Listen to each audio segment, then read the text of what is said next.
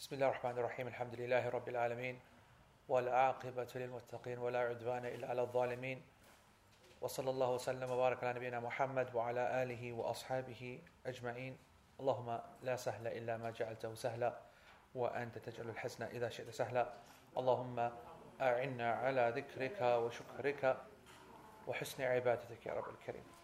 السلام عليكم ورحمة الله وبركاته. حياكم الله وجزاكم الله خير for attending. Today's attending is not like a normal attending. You can't expect just normative actions, even the most mundane actions. Okay. Actually, I'm going to mention this. Sheikh Muhammad Mukhtar al-Shanqiti actually mentions this point with respect to the ruling on the wiping on the socks. The ruling. I'm going to precede him and give you a modern context. I was just going to say that normative actions are not always rewarded the same. So, What's going on? So, two sheikhs there. I can hear someone. Yes, sisters. Huh? Sisters. Oh, right. I was going to say, I can hear a second voice. Right. So I was going to say that normative actions, right, that you expect a set kind of reward for normally, that's not always going to be the same. It will actually differ, the reward. I strongly believe that our attendance tonight here for this masjid, for the jama'ah during this lesson is more rewarding than normal because the whole world and his dog is currently at home watching the TV. Okay? So I want to say to you, first of all, I want to apologize for the quality on the video because we've had an internet problem again, and this is an ongoing issue, and we are obviously investigating that. Well, more than investigating, we've murdered ourselves over it, and we've got all kinds of people coming out and all kinds of costs being paid, money no object, blah blah blah. But we can't fix it at the moment, so that's the reason why the quality of the picture is so poor. But hopefully you'll be able to hear me, which is more important. I was just going to say that tonight, obviously. While everyone is watching the big game tonight, okay, and we decide to sacrifice that and come here, I think that's a mighty thing, and I hope that you made the intention to do this for the sake of Allah subhanahu wa ta'ala, and I swear honestly that your reward is more than normal. That's it. I'm telling you that right now. So I want to just tell you a few important guidelines, okay, for today's lesson. The first and the most important guideline is that I guarantee on the spot right now that if any person tells me the score, okay, right, at any moment, either during this lesson or indicates it in either tears or smiles, okay, either by looking repeatedly at their phone or anything, and gives me any even accidental indication that I've worked out that a goal has been let in or scored, you'll be banned from the circle forever, okay? This remains until I leave this masjid complex, meaning I have to be in the car on the way home. I bought Sky Plus HD for this very reason, okay? And that thing is on record and paused right at the moment where I left it, and I want to come back to that moment, and I want to relax. I want to eat my roti and everything nicely, and I want to go through all of the emotions. I want to go through the emotions. And there's nothing wrong with that, okay? So, jazakumullah khair. That's the first point. The second point is because the Prophet ﷺ كان يحب الكلمة الفأل. He used to love an optimistic word. Actually, he was a very optimistic kind of man. Okay, always very optimistic. Huh, Sheikh Abdul Ghaffar? Always. Huh? He loves yes, but he's not. He's optimistic for the football. Oh.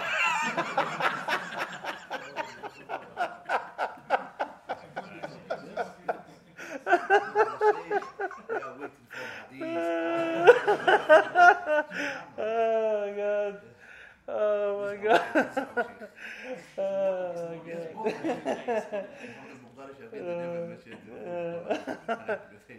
Sheikh Abdul Ghaffar, for the benefit of the people at home, he said, yes, definitely the Prophet ﷺ was an optimistic man, but not optimistic about the football. I want to say that I am optimistic about our team. And so we are parading the cup already.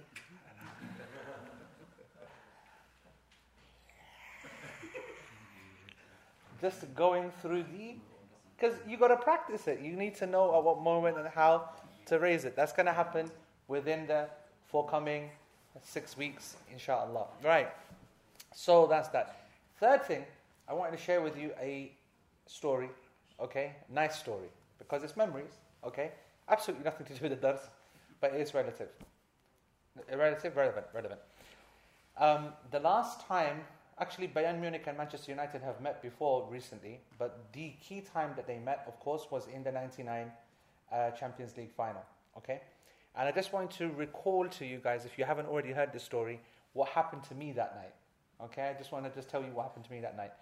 I was living in Masjid Zakaria. So Masjid Zakaria is in Wali Range, okay? And I had, basically put it this way, I had a deal with the imam there that I would stay. I was single, working by myself, blah, blah. And this is after university. And I and a friend of mine, Sufyan Ismail, his name is, and I used to live, if you've ever been to Masjid Zakaria in Wali Range, then they have a downstairs and they have an upstairs. But if you go up again, then there's a 2-room attic completely open. That actually they converted for their imam. He then moved out, I moved in. That's where I used to live, okay? I lived there for a good couple of years as well. And owned like bathroom, kitchen, everything, blah, blah. I had another guy, he used to do all the cooking, Jazakallah khair, yeah, because I can't cook at all, right? So, I remember I remember very clearly what happened that night.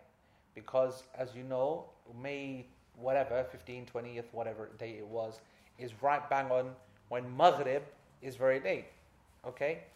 And so we were there watching the game. Actually, we went in the masjid. We went to a house just down the road, literally 5 minutes away, and we're watching the game. And this game is the most depressing game in the history of football. We're losing 1-0. We're getting battered left, right, center. It's all a disaster. And, you know, we were practicing. I just want to let you know that we were practicing, but we could be definitely a bit more practicing, yeah? And there was no mega intention to come to Maghrib. There was no intention. And to come to Maghrib, which I think was around 10 past, 9, meant missing the last maybe about 6-7 minutes of the game. So obviously, 6-7 minutes to go, 8 minutes to go, we said to each other, yeah, this game's a bakwas, we're losing anyway, so forget it, man. Let's go to the masjid for Maghrib. And then the rest, as they say, is history. we missed completely everything that happened. We went to Maghrib. We came out of the masjid walking, and the phones are all going crazy. We didn't have mobiles in those days. We know what was going on. People lying, joking, messing around, whatnot. We legged it in. We legged it into the lifting of the cup. The only Astaghfirullah. Last 2-3 minutes where the whole thing turned around. So there's a little story about Maghrib. You see, the reason I give you that example is that I would have been rewarded handsomely and expected to be rewarded handsomely for going for Maghrib intentionally. But we didn't. Do you understand what I'm saying? Like the people here who have come to Maghrib, they've come not knowing, you know, what's going to happen, whatever. But whereas we were yaqeen, and there's no point staying for this game, we're going to go anyway. I want to say to you that the 2 Maghribs are not the same. The 2 prayers are not the same in niyyah. The ruling is not the same. And you might think I'm talking rubbish, right? But Sheikh Muhammad Mukhtar al-Shanqiti is going to say the exact same thing about wiping the socks. But we'll come to that in a second. Anyway. Okay. Bismillah. Okay, so we gave a little introduction to the chapter of wiping the socks last week. But today we're actually starting the text. So let's actually remind ourselves of the first page of the Arabic. Babu Masjid Khuffain, the chapter of wiping over footwear. This is the first page of the notes. Imam al-Hijawi, our author, alayhi rahmatullah, he says, يجوز يوما وليلة ولمسافر 3 بلياليها من حدث بعد لبس على طاهر مباح ساتر للمفروض يثبت بنفسه. The chapter of wiping over the footwear. Wiping over footwear is permissible for a time period of 24 hours. And 72 hours, though, for a traveler. Starting from the moment that one becomes ritually impure, i.e. breaks their wudu, after wearing it, meaning after you've put them on. On the condition, though, that the khuf itself, the footwear itself, is 1, ritually pure, tahir. It is mubah, meaning it itself is lawful. Number 3, that it is satirin al-mafrud, that it is covering those areas of the foot which is obligatory to wash. And 4, yathbutu bi nafsih, it stays up by itself. It stays in place by itself. It's itself a complete unit. Okay? This is the first page of our notes. Shaykh Al-Uthaymeen, he starts immediately with the statement of the author, يَجُوزِ لِمُقِيمٍ يَوْمًا وَلَيْلًا. He says that the author has told us that wiping over footwear is permissible for a day and a night. But Shaykh asks a question, he goes, what's permissible? What exactly does he mean is permissible? That wiping over, I'll read the sentence to you in English, listen carefully. Wiping over footwear is permissible for a time period of 24 hours. What's permissible? Is there one thing here or two things?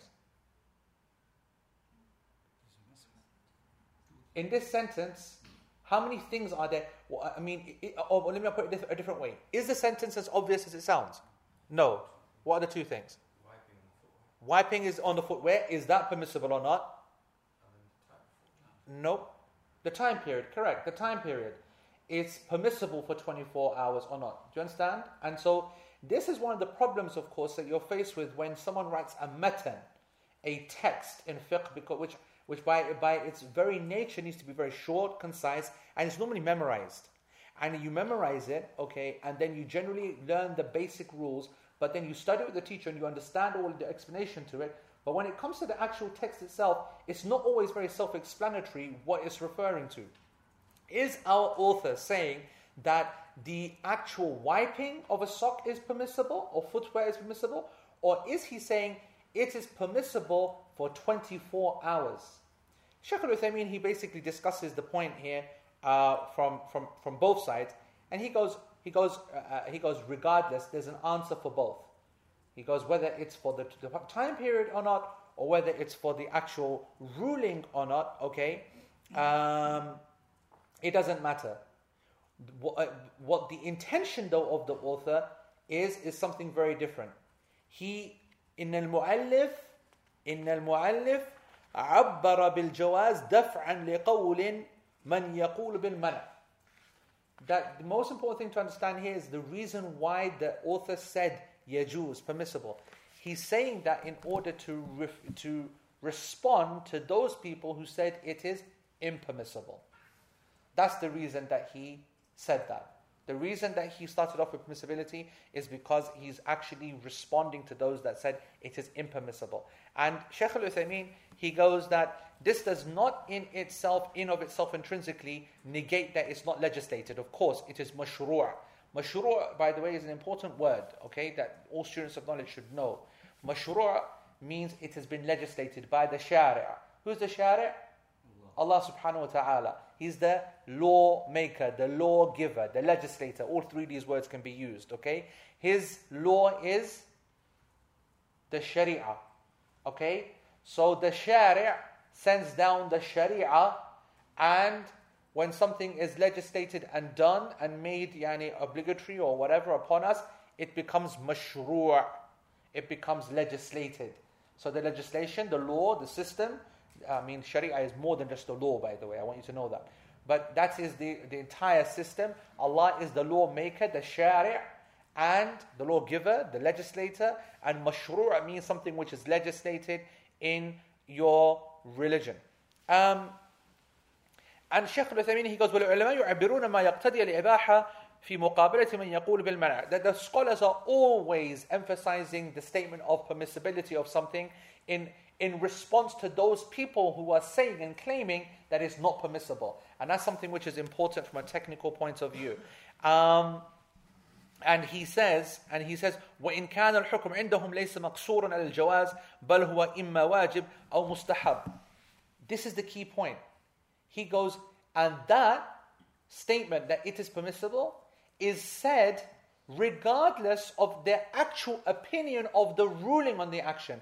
Meaning that they may think that the action itself is recommended or obligatory. Do you understand that? So the action itself may be a sunnah, mustahab action, okay, a recommended action, or it may be an obligatory action, But for the sake of the text, for the sake of the job that he's doing, he will say that it is permissible in order to respond to those people who are saying that it is impermissible. As for the actual ruling about whether it's mustahab or whether it's wajib or whether it's this or that, that will come later as of and when necessary. He gives an interesting example. He goes, وَالنَّذِيرُ ذَلِكَ قَوْلُ بَعْضِهِمْ. He goes, something similar to this is the position of some of the scholars. وَلِمَنْ أَحْرَمَ بِالْحَجِّ مُفْرَدًا وَلَمْ يُسْقِلْ الْحَجِّ أَنْ يَفْسِخَهُ لِعُمْرَةٍ لِيَكُونَ مُتَمَتِّعًا. Translated, this statement is difficult to translate because the thing that he's trying to emphasize is in the Arabic. It's in the lam, وَلِمَنْ. Okay? But basically, I would translate this in Arabic as for those who have taken ihram, started their ihram, or are in a state of ihram, to do Hajj al-Mufrad, okay? There's 3 types of Hajj. Hajj Qiran, Hajj Mufrad, and Hajj Tamattu. 3 types, okay? I'm not going to go into details now, but Hajj Tamattu is the one that all of us do. Okay, the one where you go and do Umrah, and then you get changed, you have a period of time, and then you basically take Ihram again. But the Hajj Mufrad, okay, is the hardcore one.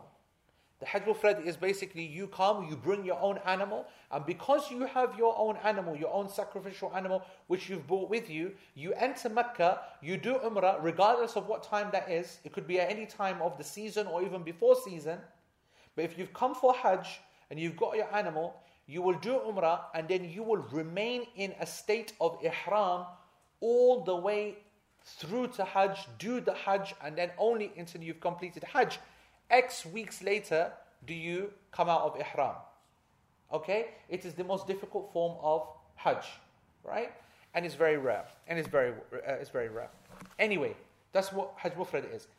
Or Hajj Ifrad, I should say, not Hajj Mufrad. Hajj Ifrad, okay?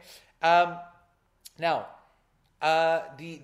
what I'm trying to translate is a statement of the scholars to give you an idea of the language. He said, whoever is in a state of ihram for the Hajj of Ifrad, and he has not brought an animal with him, then he should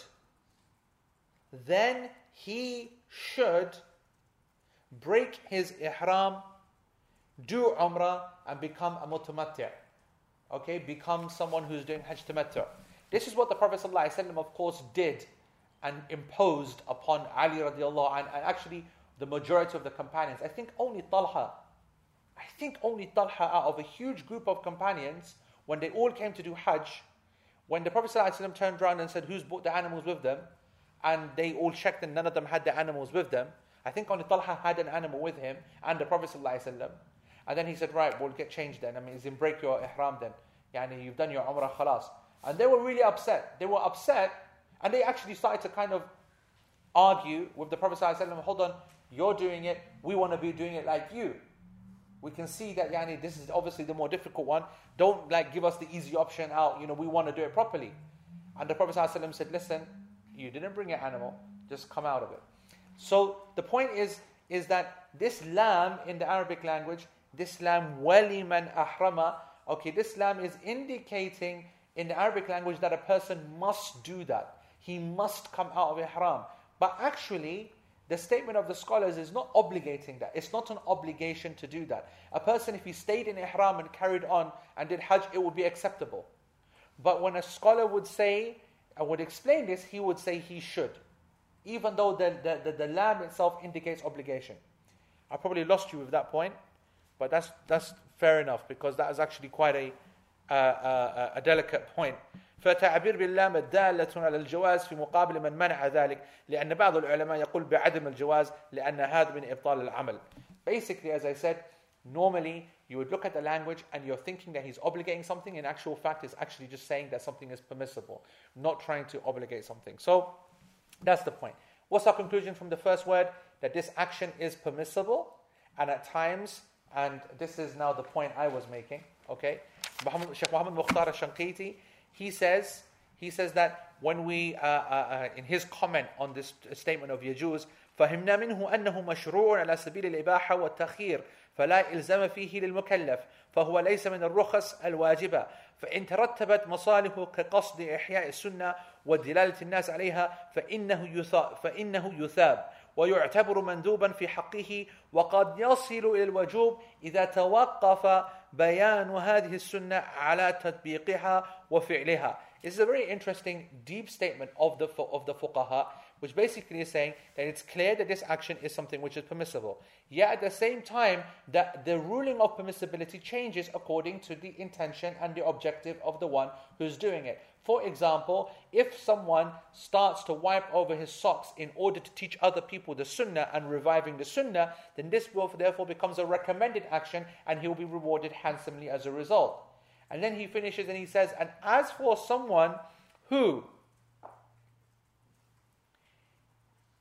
he goes and as for someone who notices that actually the people have stopped it completely, and then he brings it back out and teaches the people how to do this and teaches them this is something which is the Prophet ﷺ sunnah, then that is a wajib actually.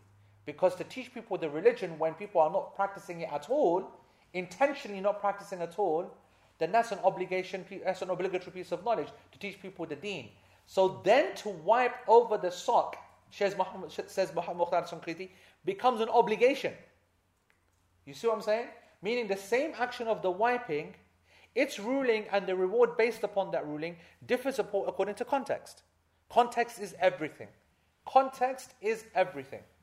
And if you understand this point, you'll understand my little wisdom that I shared with you about coming to Maghrib and being rewarded for it handsomely. See that? You thought I was just talking about football and moderation, pure attack and not waiting. And Subhanallah, Shaykh Ghafar lak. So, okay. So the next statement then, is lil. This is interesting. If you look at your text, all right, your actual text, you will see that it says يَجُوزُ يَوْمًا وَلَيْلًا. Can you see that? In the text that Shaykh Al-Uthaymeen is using, يَجُوزُ لِمُقِيمٍ يَوْمًا وَلَيْلًا. Okay? There's an extra word. And actually when you compare the manuscripts, and I did, you will find half of the manuscripts don't include this word, muqim, and the other half do. Regardless, it doesn't matter. The reason it doesn't matter is because the word muqim means resident. Okay? And if it's there or not there, the fact that 24 hours is mentioned, it's clear to anyone who has any knowledge of any hadith or anything, knows that this is referring to a resident. Especially because the next sentence is saying, and for the traveler, it's 72 hours, which is obviously indicating that it's referring to the resident beforehand. So I just want you to know that the word is not there in some texts, but its meaning is definitely implied, so we don't need to worry about that. Now, this is a really interesting point. We now know that the ruling for wiping for 24 hours upon a sock, or footwear, which we will talk about in its conditions in the next coming weeks, is allowed for 24 hours for the muqim. What is the muqim? The word muqim is the one who has taken iqama. Iqama, residency. Iqama means residency. Iqama, means residency. And in the Arab world, when you say, I want an iqama, it means I want a residency visa. That's what we call a residency visa. It's called an iqama. The one who qama yaqum is one who stands. When you stand somewhere in the Arabic language, the idea is that you're marking your spot. This is me. This is my zone. I stand here. This is me. I represent this area. I'm establishing myself. When we say the iqama, قَدْ قَامَتِ الصَّلَاةِ, that actually translates as the prayer has stood up, as the prayer has stood up. Well, of course, the prayer hasn't stood up. It means to establish. So the iqama is to establish something. So the adhan is to call, and the iqama is to establish, to set it up, to get on with. And so therefore, I want you to understand that the iqama is to establish, to settle, to start, to do something of value, to really kind of, I think the best word I think that clarifies is establish. If that's the case, then the muqim is the person who goes to an area and establishes himself. Now the problem has come because the scholars, the fuqaha, they wanted to describe the state of a person in an area that he's living. And therefore, al-fuqaha rahimahumullah, they said that there are three states of a person. Al-iqama, al-istitan, and excellent, al-safar. Okay? So, al-iqama means resident. We will translate for the sake of translation. Al-iqama means a resident. Al-istitan, okay? Al-istitan, I want to let you guys work this out, what this means, using your Arabic language, okay? The one who does al-istitan is called al-mustawtin. Now, from the Arabic language, those who are studying Arabic should know that when it comes to a verb that has alif, sin, and ta, okay, this is someone who's seeking something, yes? Yeah? Istaf'ala, okay? He's seeking something. What is the person seeking if it's istitan or he is a mustawtin? The word is watan, yes? At the end, you can identify it from the verb. The istitan or the mustawtin is seeking watan. What is watan? Watan is watan. Yani ya hamara watan ya biha. No. Wallahi, I said Urdu and I got upset because I'm thinking of my Jan. You think I was going to say Shazad, isn't it? I'm not thinking about Shazad one little bit. Shazad currently is just left the Raffles Fairmont Hotel, yani in Mecca. Bismillahi ma sha Allah, tabarakallah. He sent me a video. I said, show me where you're staying. He didn't show me a room. He showed me a mansion. The place was so big. They were walking, one room, next room, this, that, whatever. Kya baat hai. I don't care one little bit for Shazad. My heart is missing Bobby Jan. Bobby J miskin shadi ho gaya today. Today? No, tomorrow. Maybe the day after tomorrow. But he went today. He's currently in the hotel. Just for I let you know. In Pakistan. I miss Bobby, man. Hi, Bobby. Right. So you're basically seeking watan. What would that be translated as in English? Nationality. All right? Nationality. So if we are going to translate the first one, al-iqama, as residency, we'll translate istitan as nationality. The one who takes nationality, does he become a national or a citizen? That's not a question. I mean, I literally want to know. I don't know. Citizen. Muwatin or mustawtin? Are they both this? Okay, good question. That's also a good question. Muwatin and mustawtin, one is seeking, one is yani almost like a permanent state. Muwatin and ism al-fa'il, yani it is done. Both of them are in a position. I think the meaning is the same, actually. But the question is that do you see that as a national or what do you understand by that?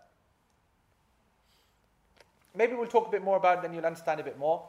And the third one is safar, which is a state of travel. So the one who's in state of safar is a musafir, therefore he's a traveler. So they recognize three separate individual states that a person can be in. Okay? And now it is vital, according to the fuqaha, to identify a person's state when he walks into your gathering. For example, as we're going to find out, let's say that there's 20, 30 of us here. On Friday lunchtime, we say we should do Jum'ah. We look around and we see to ourselves, all right, who's the one who can do it best? We say, yeah, you're the one who does it best. Go ahead and lead do the khutbah. According to a number of scholars, someone who's not a mustawtin, that's a condition, he's the only one who can do the khutbah. Do you understand what I'm saying? Okay? Someone who is mustawtin is the only person who can do a khutbah. The one who is muqim, according to them, can't do a khutbah. The one who is musafir definitely can't do a khutbah. So I just want you to know that's why it's so important to understand actually what is the status of this person. This is a really interesting chapter because actually it applies in so many different areas as well. We're not going to cover most of those implications because they come in the chapter of the prayer. But I do want to introduce the concept to you just as Shaykh Al-Uthaymeen also gently brings this to the fore.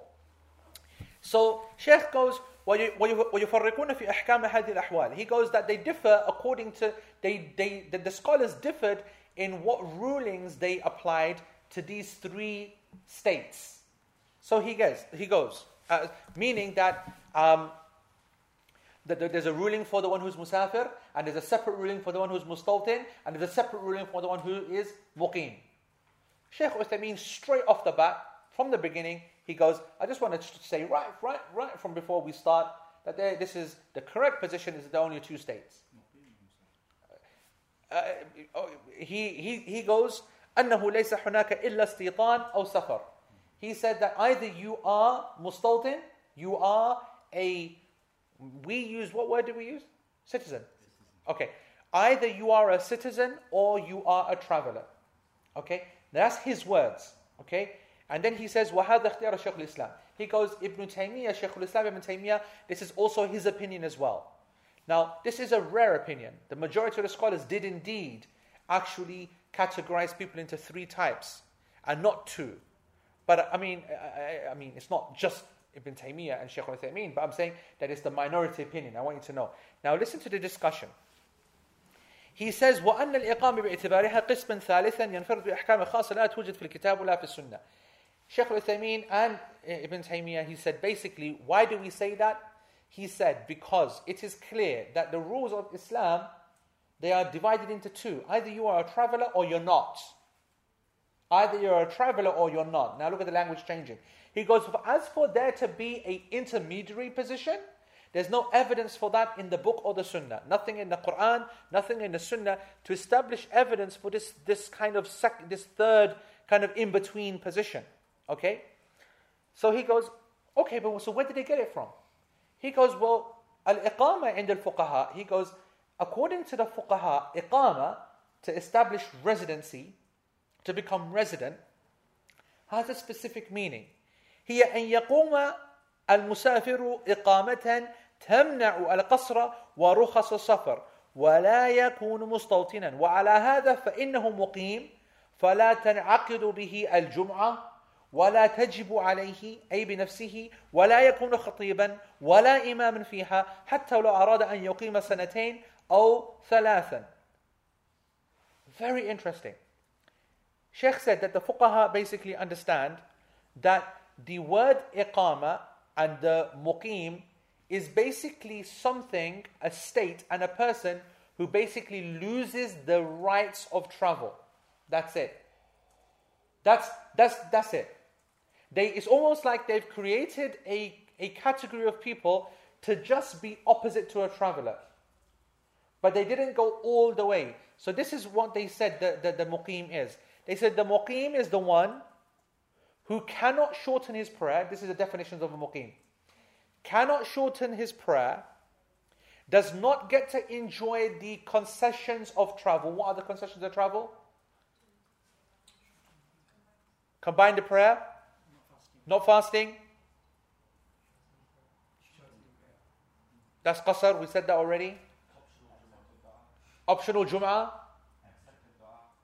Accepted dua is good. That's outside the box, like that. Anything else? What are we doing at the moment? Wiping over the socks. Yeah? 3 days. Okay? So it's almost they created a category to say that's what the muqim is. He's the person who can't do this, he can't shorten his prayer, and he can't enjoy the benefits of thingy. But this is they carried on. But he's not a national. He's not mustawtin. And because of that, Jum'ah is not obligatory upon him. Jum'ah is not obligatory upon him. He's not actually لا تنعقد. يعني he is not even requested yani, amongst the people to attend the Jum'ah because he's not seen as part of the community. Does that make sense? You know, the Jum'ah, I just want you to understand, we've obviously lost this because, you know, we're all working people, modern civilization, blah, blah, blah, blah. But the point is that Jum'ah is meant to be a very communal thing. That's why it comes from Jama', to gather the people together. And the Jama'ah is the people. And the Jum'ah is a day of gathering, and the people come together and they pray together and they get reminded together, and then they go out and they intermingle and so on and so forth. Now that kind of thing is really only kind of powerful when people know each other.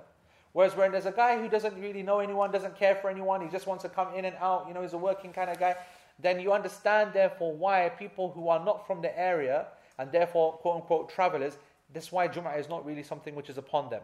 Yeah? Jum'ah is something of a community, keeps a city together. I'm not saying that's the illah, I'm saying that's from one of its wisdoms. So when you understand this, this is why the fuqaha just are making this point. But they also said that therefore Jum'ah is not an obligation upon him. He is not meant to be a khatib. He is not meant to be an imam. And this is regardless if he stays in that area after his travel for 2 or even 3 years. For 2 or even 3 years. And according to them, still going to the Shaykh Uthaymeen is talking about them. And he goes, and according to them, وَالْمُسْتَوْطِنْ الَّذِي اتَّخَذَ الْبَلَدَ وَطْنًا لَهُ.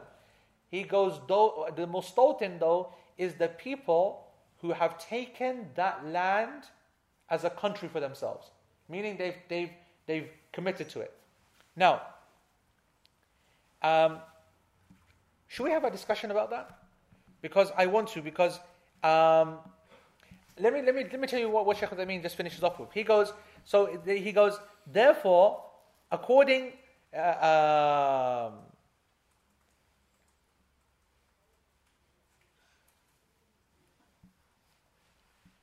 so Shaykh Uthaymeen is now going to make a criticism here.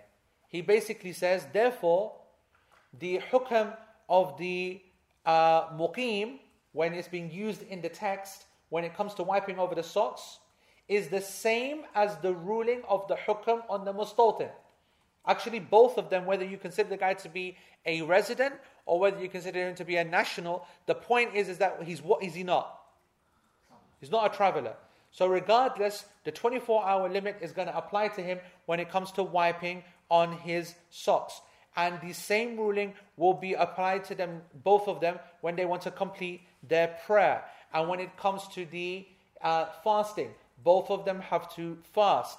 But the muqim, according to the imam, according to the fuqaha, is not the same as the mustawtin when it comes to the issue of Jum'ah and being the khatib and becoming the imam. And I'm sorry, but there's no evidence for this whatsoever. And that's what Shaykh al-Uthaymeen says. وَلَا دَلِيلُ عَلَى هَذِهِ الْمَرْتَبَةِ.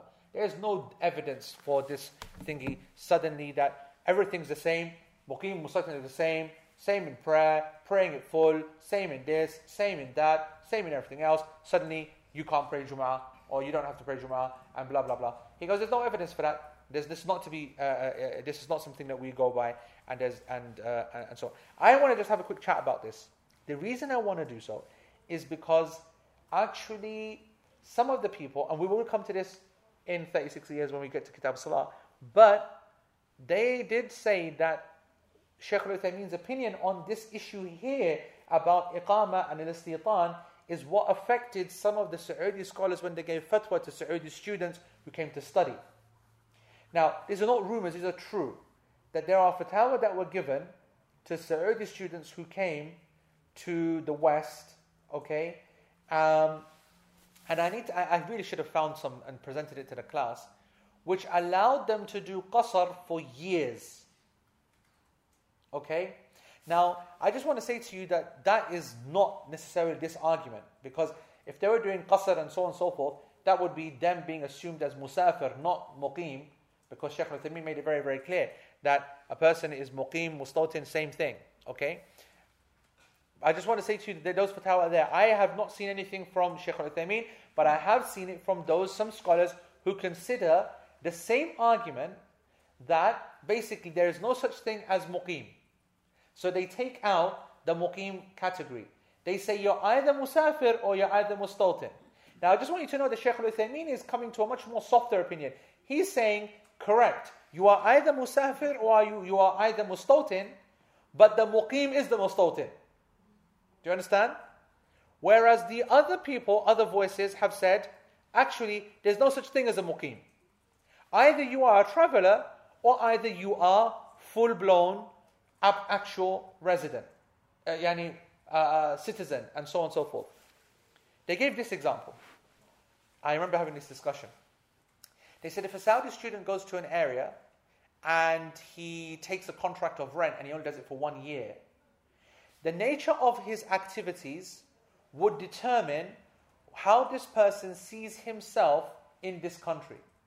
So, for example, whether he moves to a certain area because he puts his children into a school which he sees 5 years of attendance, or he chooses, he goes to an area and he doesn't even bother putting the children into a school because he wants to go straight for private tuition, for example, because he knows he's going to be going soon.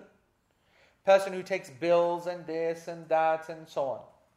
Meaning that there does seem to be, actually, when you think about it, a difference between a person who comes and stays for a little while and a person who comes and commits himself. And often when a person starts to take utility bills out in his name, this shows permanency and commitment. Let's have a discussion. What do you guys think? Do you think that it's possible to have 3 categories of state? Are there 3 categories or are there only 2, practically speaking? Well, I mean, it depends on the issue of, for example, how long he does intend to stay. Because you can have the same category as a permanent person, but still stay for 6 months and leave in that period of time. So, would a permanent person, what would be the differences between a person doing something to show permanency? You can go into visa categories, can't you? So people who are on temporary visas, by definition, they are not permanent. Okay. So legally, they're not allowed to stay beyond a certain time. Legally, they're not, because their actual visa itself says temporary visa, visitor visa, blah blah. That's the official status. Yes. In this country, whilst they're here. It's a temporary status. What do you think then? If that's the case, then a foreign student who comes here on a 6-month visa and me, we're not the same then. Would you agree? Depends on what context. I think it's irrelevant to whether it's to shorten the prayer or not. Because if someone's here for 6 months, they've still got a permanent place to stay, to still commit wudu, they still can go to the mosque. So this person who comes to stay for 6 months, do you agree, okay, that if we're going to make him, say to him, listen, you're here, you're permanent, whatever, whatnot, you should pray and all the rest of it, okay? Should we look more at his actions about how he actually is within 6 months? Let me give you an example. When we come to the chapter of traveling in Salah, you will realize that a person could be a traveler for 6 months. How is that possible? Anyone remember? Correct. He doesn't know, and those who have done fiqh salah, they know we covered this, okay? He doesn't know whether he's going to be traveling in the next couple of days or not. His mind is always, maybe not, we'll just see how it goes, see what's happening, things. And this level of uncertainty then is clearly a difference from being someone who's permanently settled, and it's also someone different from someone who's on a 6-month visa but knows that, for 6 months I do need to get gas, water, electricity and pay council tax and do all the rest. And so he takes out all these bills, but he does it for 6 months because he does want to go back. So he does have some kind of pseudo-permanency, yet at the same time he does want to go back.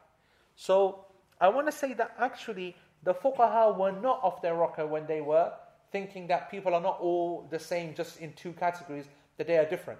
But the real question is what we hear here, that actually doesn't matter. What matters is how we're going to apply it. What is the actual difference? What is the difference? And in my opinion, in my personal opinion, I think that's where Shaykh al-Uthaymeen is absolutely spot on. Because ultimately, this is an issue really that only matters if you're making differentiation between musafir and so and so, not between mustawtin and muqim. Because the difference between Mustawtin and Muqim in terms of their residency is irrelevant. As long as they're not Musafir, then we're going to make them pray full, stay full, do full, everything full. Prayer on time, prayer in the masjid, Jum'ah in the masjid. And therefore to say that Jum'ah is something which is not obligatory upon this pseudo category, that is where the scholars are not happy with because there's no evidence for it. And I have to say that I support that position. And I think it's a good one. So that's my position. So in summary, a person who is in an area, it doesn't matter whether he is a national, whether he has a passport, whether he's on temporary visa or not. In my opinion, as long as he does not consider himself to be a traveler. And remember, I have to say that it is a bit tricky to get your head around this if you've not studied the issue of safar. Because the scholars differed over who's a musafir. I mean, my position, the position of the Hanbali school and the Shafi'i school, is that anyone who stays in a place over 4 days, he becomes a resident. Okay, after 4 days, technically after 20 prayers. So that when you go to an area and you know that you're going to be praying 21 prayers in that area, you will become a resident. And you will start praying full from the second you arrive. Because you know, I'm here for 5 days, I'm praying 25 prayers, then I'm going to then pray full. Do you understand? According to the Hanafi school and some of the other opinions of the fuqaha, actually it's 14 days and 15 days. Meaning that a person could go to a place and he knows he's there for 2 weeks, and because he knows he's there for 2 weeks, then throughout the entire time period, he's shortening his prayer.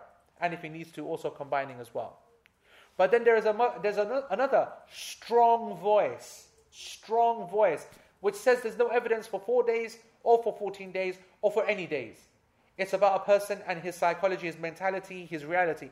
He goes to an area, and there are people when they go to an area, and they know how they're being made to feel. Do you understand? You can go and live in an area for 1 or 2 months, but the family that you're living with is keeping you trapped in your room. You can't come out, you need to go to the fridge to get any pani or anything. You have to make phone call, is Mrs. around or not? Is she walking about? Can someone give me water? This is a prison. This is not life. This is not easy. Okay? And that's why Sheikh Ihlan, those who know, of course, will have heard him say before, very famous statement of his, when someone, he goes, if someone comes and asks me whether they are a traveler or not, I'm going to go to this area, or I'm here in this area for this period of time, am I a traveler or not? The question we ask him is that do you have a fridge? Do you have a fridge? See, he's very much of the third opinion, okay? He's of the third opinion. He doesn't believe in days. He doesn't believe in distance. He just believes that the illah, the sharia reason for traveling is purely difficulty and nothing else. And this is a very strong opinion. Meaning that his opinion is that Allah subhanahu wa ta'ala has sent down this concession, all these concessions that are linked with traveling, because whatever you're going through is causing difficulty. And so therefore, if you have difficulty in your life, then you are able to take the concession. And what he says is actually actually has lots of evidence to support it. From the Quran, from the Sunnah, from the fact that when the rain comes down, we combine, we can, not shorten, we combine. From the issues of war, we're allowed to shorten and combine. Difficulty, rain, beggar torrential rain, difficulty. The hadith in Muslim that we mentioned last week, I think, or whatever, hadith of Abdullah ibn Abbas, the Prophet ﷺ combined in Medina, and there was no rain, there was no war. Why did he do that? To lift difficulty of the people. Meaning there's an understanding that difficulty is actually a very key factor when it comes to making things easy for people. So whenever you see a concession, normally, it's difficulty which is at the root. Not necessarily miles traveled, not necessarily days stayed. And you can see that this argument gets stronger and stronger the more that we move away from the prophetic time. Because at that time, traveling for 3 days and doing 48 miles, you can understand, that's some serious behavior. Whereas driving down the road is 48 miles these days, isn't it? Yeah? You might say, I just need to go to the shops, love, and you go 50 miles down the road. You know what I'm saying? It's a whole different time. And so on. There's reverse arguments to this as well. I just want to say to you that, and this is true, I don't care if someone comes and chauffeurs me in 50 miles or 48 miles, and I'm talking mega huge limousine, and they're massaging me all the way, and whatever, whatnot. I don't want to be there. I hate traveling. I don't care whether I'm enjoying the process or not. For me, it's being outside my home. I don't want to be outside my home. Now, I just want you to think about that point, because that indicates that actually none of us really know what is the illah in why the concession for traveling has been given. Who says it's about difficulty? Who says that it's something that we can't even perceive? We know that the Prophet ﷺ said that the traveling, as-safar qit'atun min al-adhab, it's a portion of punishment. Some people know that, some people see it, some people don't see it. So it's a very interesting point. So the issue there about the fridge, of course, what Sheikh is referring to, is this holistic opinion, which is that traveling is all about how free you feel. If you have your own fridge, you are able to go and get water whenever you want, drink whenever you want, you have access to your own toilet whenever you want, you can come and go as you please, you sound pretty settled. Whereas when you're kind of like, it's time to eat and no one's cooking for you, so you're now having to look in Yellow Pages to see who can do delivery and who can do this, and you go and ask strangers outside the house you're staying at, where's the closest takeaway? These are not statements of someone who's from the area. You know what I'm saying? This sounds like a person who's passing through, doesn't know what's going on. So, Shaykh, this position is a modern position, and it's a really strong held one. That actually the safar, traveling, is what is considered to be traveling by the people. And the distance that one travels, where the rules and the concessions of traveling kick in, is not a 48 mile or 52 miles, but it's what the people think is traveling. What the people think is a journey. So for example, you will say to some people, Liverpool. Liverpool's what, 30 miles? 31 miles, I think. Who thinks that's a journey? We have one vote, that's it. One vote. Who thinks a trip to Sheffield's a journey? Sheffield's 35 miles. But that is one mission of 35 miles. That's down the M60 over Snakes Pass, die 3 times on Snakes Pass, get killed, come back to life. I had a mental accident on Snakes Pass, by the way. Mental accident. Snowing, coming down, and brakes the locked, and I'm just going, imagine all that behavior, and I'm just skidding. Big Merc, S-Class coming the other way. I'm like, oh my God, what's happening? SubhanAllah, SubhanAllah, for 3 seconds, I could see the whites of his eyes. He's holding on to the thing, he doesn't know what to do. And my car's locked. It's not moving anywhere. And it was snow, man. I'm out of snow. And I just, SubhanAllah, Allah, He saved him. He just kind of, he couldn't turn because it's a cliff, isn't it? It's a mountain, it's whatever it is. Snakes Pass is serious, man. He hasn't got the opportunity to throw himself this way. So he just tried to slow down as much as he could. And by the fadl of Allah subhanahu wa ta'ala, I missed him. If I'd hit him, he would have gone over. If I'd hit him, he would have been pushed over. And he was able to stop, and I just skidded, and I went straight into the wall of the mountain or whatever it is. Boosh, like that. Cavalier. Great cars, Cavaliers, Qassam. Wonderful cars. 1.7 TDI engine. No, but it was bad conditions. I wasn't looking after it like a proper man should look after his girl, you know what I'm saying? Didn't give it the PR, you know what I'm saying? So anyway, so that 35 miles is taking you longer, it's more difficult. Do you understand what I'm saying? So when you start putting miles on things, it's an interesting discussion. What really is the illah? Is it miles per se, or is it the difficulty encountered? When some people used to ask me, is something traveling or not? I have an opinion. I personally, I follow the Hanbali opinion because it's safer and easier. I don't have to think. I don't like to think about things too much. Just say 50 miles, okay, 4 days is fine. But for people who follow that opinion, they want to know what is the parameter. I'll say to them that the parameter is you ask a taxi driver. When a taxi driver is going on a journey, and the taxi driver, he says, you say to the person, I want to go to X location, and he says, okay, and he puts the meter on, that's not a journey. Whereas when you say to the taxi driver, I'm going to X location, he goes, okay then, that's a set fare. Then normally when a person says a set fare, it's because they understand that this is now going out the bounds of my city. We're going on a journey. We're going on a journey. This is just one way that some people may classify a traveling. Now, you can see the pros in that and you can see the cons in that. You can see how subjective that could be. Huh? But we'll come to that discussion later. Anyway, the point is this, is that for us, as far as we're concerned, the one who is mustaltin and muqim, for us, is the same person. It doesn't matter. They will both wipe over their socks for 24, their footwear for 24 hours, whereas the musafir won't. What's the evidence for 24 hours? Actually, the statement is yawman wa layla, one day and one night. Okay, and this is because of the hadith of Ali radiallahu ta'ala anhu. He said, جعل النبي صلى الله عليه وسلم للمقيم يوما وليلة وللمسافر ثلاثة أيام بلياليهن. Okay, this is the hadith in Muslim. The Prophet ﷺ said that the Prophet ﷺ, he made it for the muqim a day and a night, 24 hours, and for the musafir 3 days with its nights, i.e. 72 hours. 3 days with its nights, i.e. 72 hours. This hadith has been narrated by Muslim. And Shaykh Al-Uthaymeen says this is a nas sarihun bayyinun mufassal. This is a very clear, undoubted text. Yani there's no fluffing about with this text, divine text.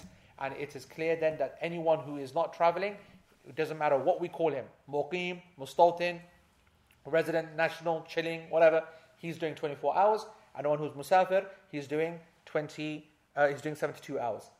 Then Shaykh says, وَلِمُسَافِرْ ثَلَاثَةً بِلَيَالِيَهَا. The 3 days with its nights, 72 hours. Does this mean all traveling, all safar? And according to Shaykh Al-Uthaymeen, and this is the top position of this class, okay, this actually is all traveling. It doesn't matter whether it's far or near, and it doesn't matter whether it is it is traveling which allows you to shorten the prayer or it doesn't. Is there a travel that doesn't allow you to shorten the prayer? Yes. What is that? It's massive. Excellent.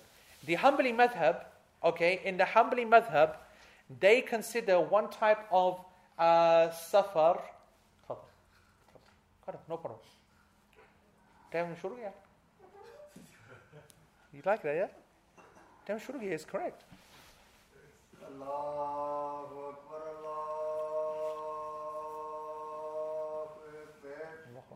Akbar. Allahu Akbar, Allahu Easy. Akbar. Don't know. Ashhadu an la ilaha illallah. Okay. Ashhadu an la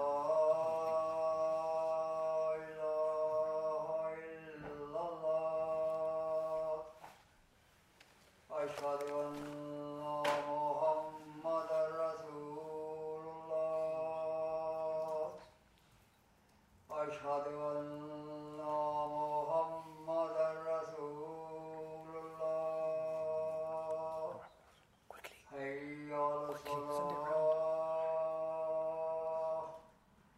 حي على الصلاة حي